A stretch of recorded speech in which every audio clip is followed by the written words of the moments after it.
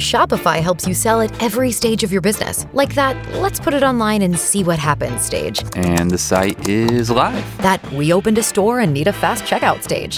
Thanks. You're all set. That count it up and ship it around the globe stage. This one's going to Thailand. And that, wait, did we just hit 1 million orders stage? Whatever your stage, businesses that grow with Shopify. Sign up for your $1 a month trial at shopify.com/listen. Star Wars 7x7 episode 2917. Yesterday we did the non-spoiler review for Shadow of the Sith by Adam Christopher. We're going to do another non-spoiler review of Shadow of the Sith, but this time for the audiobook version, which is a beast. Punch it.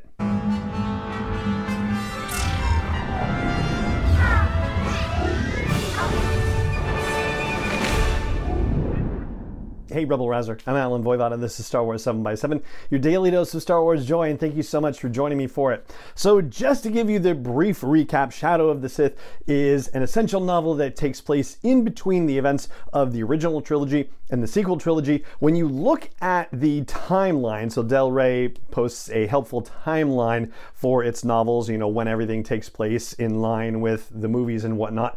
This novel takes place after Return of the Jedi, but before The Force Awakens. And yet, the events of the story really feel like they're more related to, well, let me put it this way. Like when I looked at the timeline, I actually looked in between The Last Jedi and The Rise of Skywalker, because as we talked about yesterday, it feels like it should have been a Journey to the Rise of Skywalker novel for all intents and purposes, even though it doesn't take place right in that, 1 year time frame between The Last Jedi and The Rise of Skywalker. The only two novels that take place there are Resistance Reborn by Rebecca Roanhorse and the Black Spire novel by Delilah Dawson.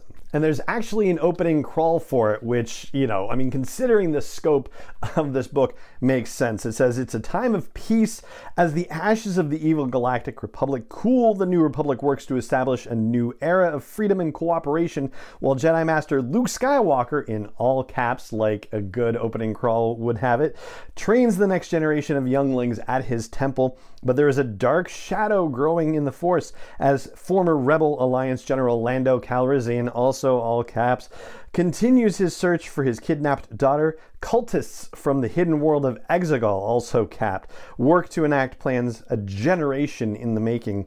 Meanwhile, in the depths of wild space, a terrified young family makes a desperate journey, fleeing agents of an evil presence the galaxy has long thought dead." And if that opening doesn't get you excited, then it must only be because of my delivery of it, because I don't know how you don't get excited by that. Anyway, so this particular book is 465 pages for the hardcover book, which is just a hair longer than Victory's Price by Alexander Freed. I think that up to this point had been the longest novel in the new canon at 460 pages, but the audiobook version of it is fully an hour longer. It's 17 hours and change, and that's, compared to the 16 of Victory's Price, which I do think makes it the longest audiobook in the new canon. This is a major situation to work through, but I don't mean to make it sound like work, because it's actually a very fascinating listen.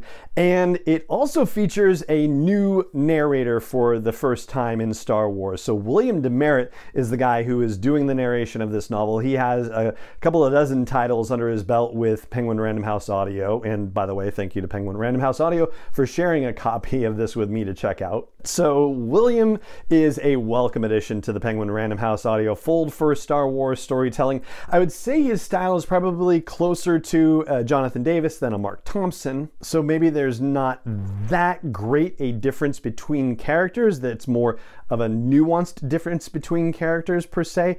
That being said, when you've got Lando and you've got Luke as part of your cast, you walk in hoping that you're going to hear something of their voices in there, even though, obviously that's, somewhat impossible unless you're dealing with audio doubles for these characters. But William does a great job with both Lando and Luke. I really liked the way that he portrayed their characterizations. And that's sort of the second difficult challenge, if you will. I mean, you've got Adam Christopher writing a novel and having to get the characterizations of Luke and Lando right to the degree that when we read it, we can hear Luke and Lando in our heads and feel like the characters are authentic.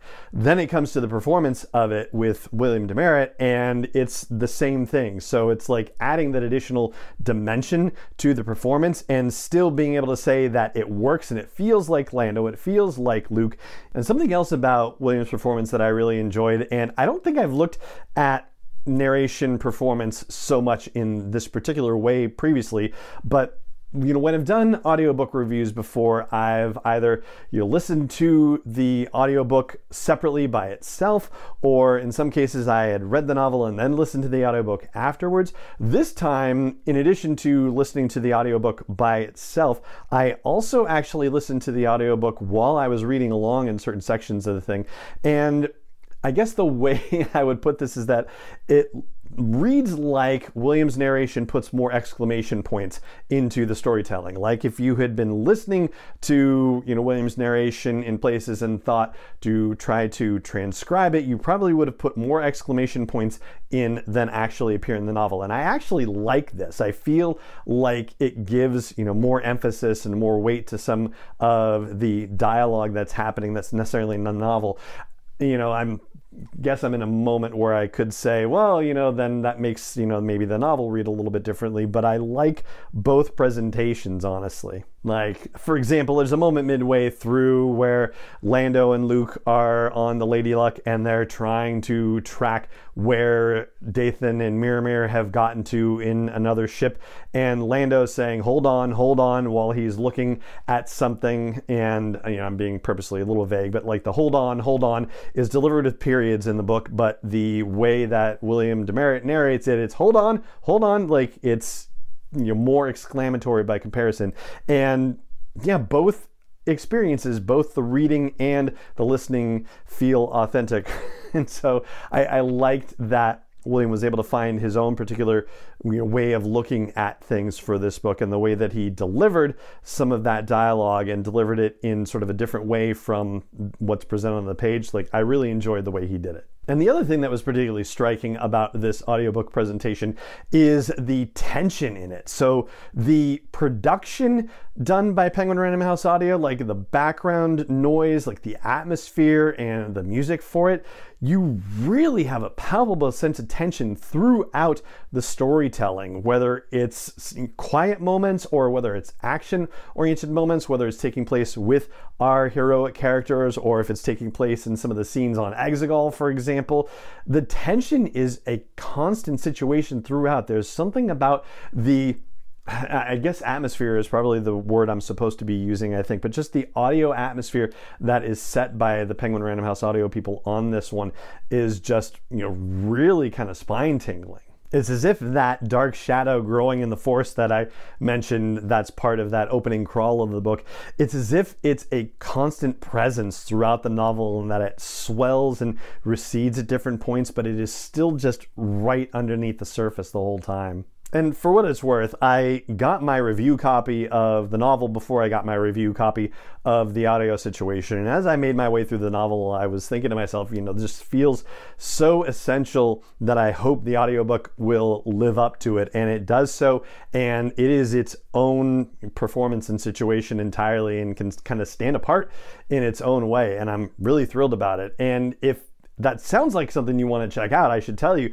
that I can get you a free version of it because of the deal that the podcast has with Audible. If you're not yet an Audible member, you can go to audibletrial.com/SW7X7 and get a free download and a free 30-day trial for Audible, which is pretty darn cool. And it can be for Shadow of the Sith or any other Star Wars book, or heck, any other non-Star Wars book if you really want to go that route. But if you are interested in checking out Shadow of the Sith on audio and you are not yet an Audible member, just go to audibletrial.com/SW7X7 and you'll be able to pick it up there. All right, so to sum up, William Demerit, new voice in Star Wars audiobook narration and a welcome addition. I hope to hear more from him in the future. a more nuanced presentation of the voices, not too much differentiation between them, and handles Luke and Lando tremendously well, and a production that gives you an atmosphere of tension throughout. Very compelling stuff. Well done all around. And so that is my non-spoiler review of the audiobook version of Shadow of the Sith, and that is going to do it for this episode of the show. It just remains for me to say thank you so much for joining me for it, as always, and may the Force be with you wherever in the world you may be. 7x7 is not endorsed or sponsored yet by Lucasfilm Limited, Disney, or 20th Century Fox, and is intended for entertainment and information purposes only. Star Wars, the Star Wars logo, all names and pictures of Star Wars characters, vehicles, and any other Star Wars related items are registered trademarks and/or copyrights of Lucasfilm Limited, by their respective trademark and copyright holders. May the Force be with them. All original content is copyright 2021 by Star Wars 7x7. We hope you love it.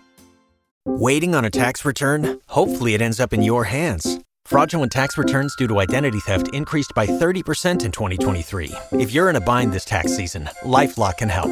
Our U.S.-based restoration specialists are experts dedicated to helping solve your identity theft issues. And all LifeLock plans are backed by the $1 Million Protection Package. So we'll reimburse you up to the limits of your plan if you lose money due to identity theft. Help protect your information this tax season with LifeLock. Save up to 25% your first year at LifeLock.com/aware.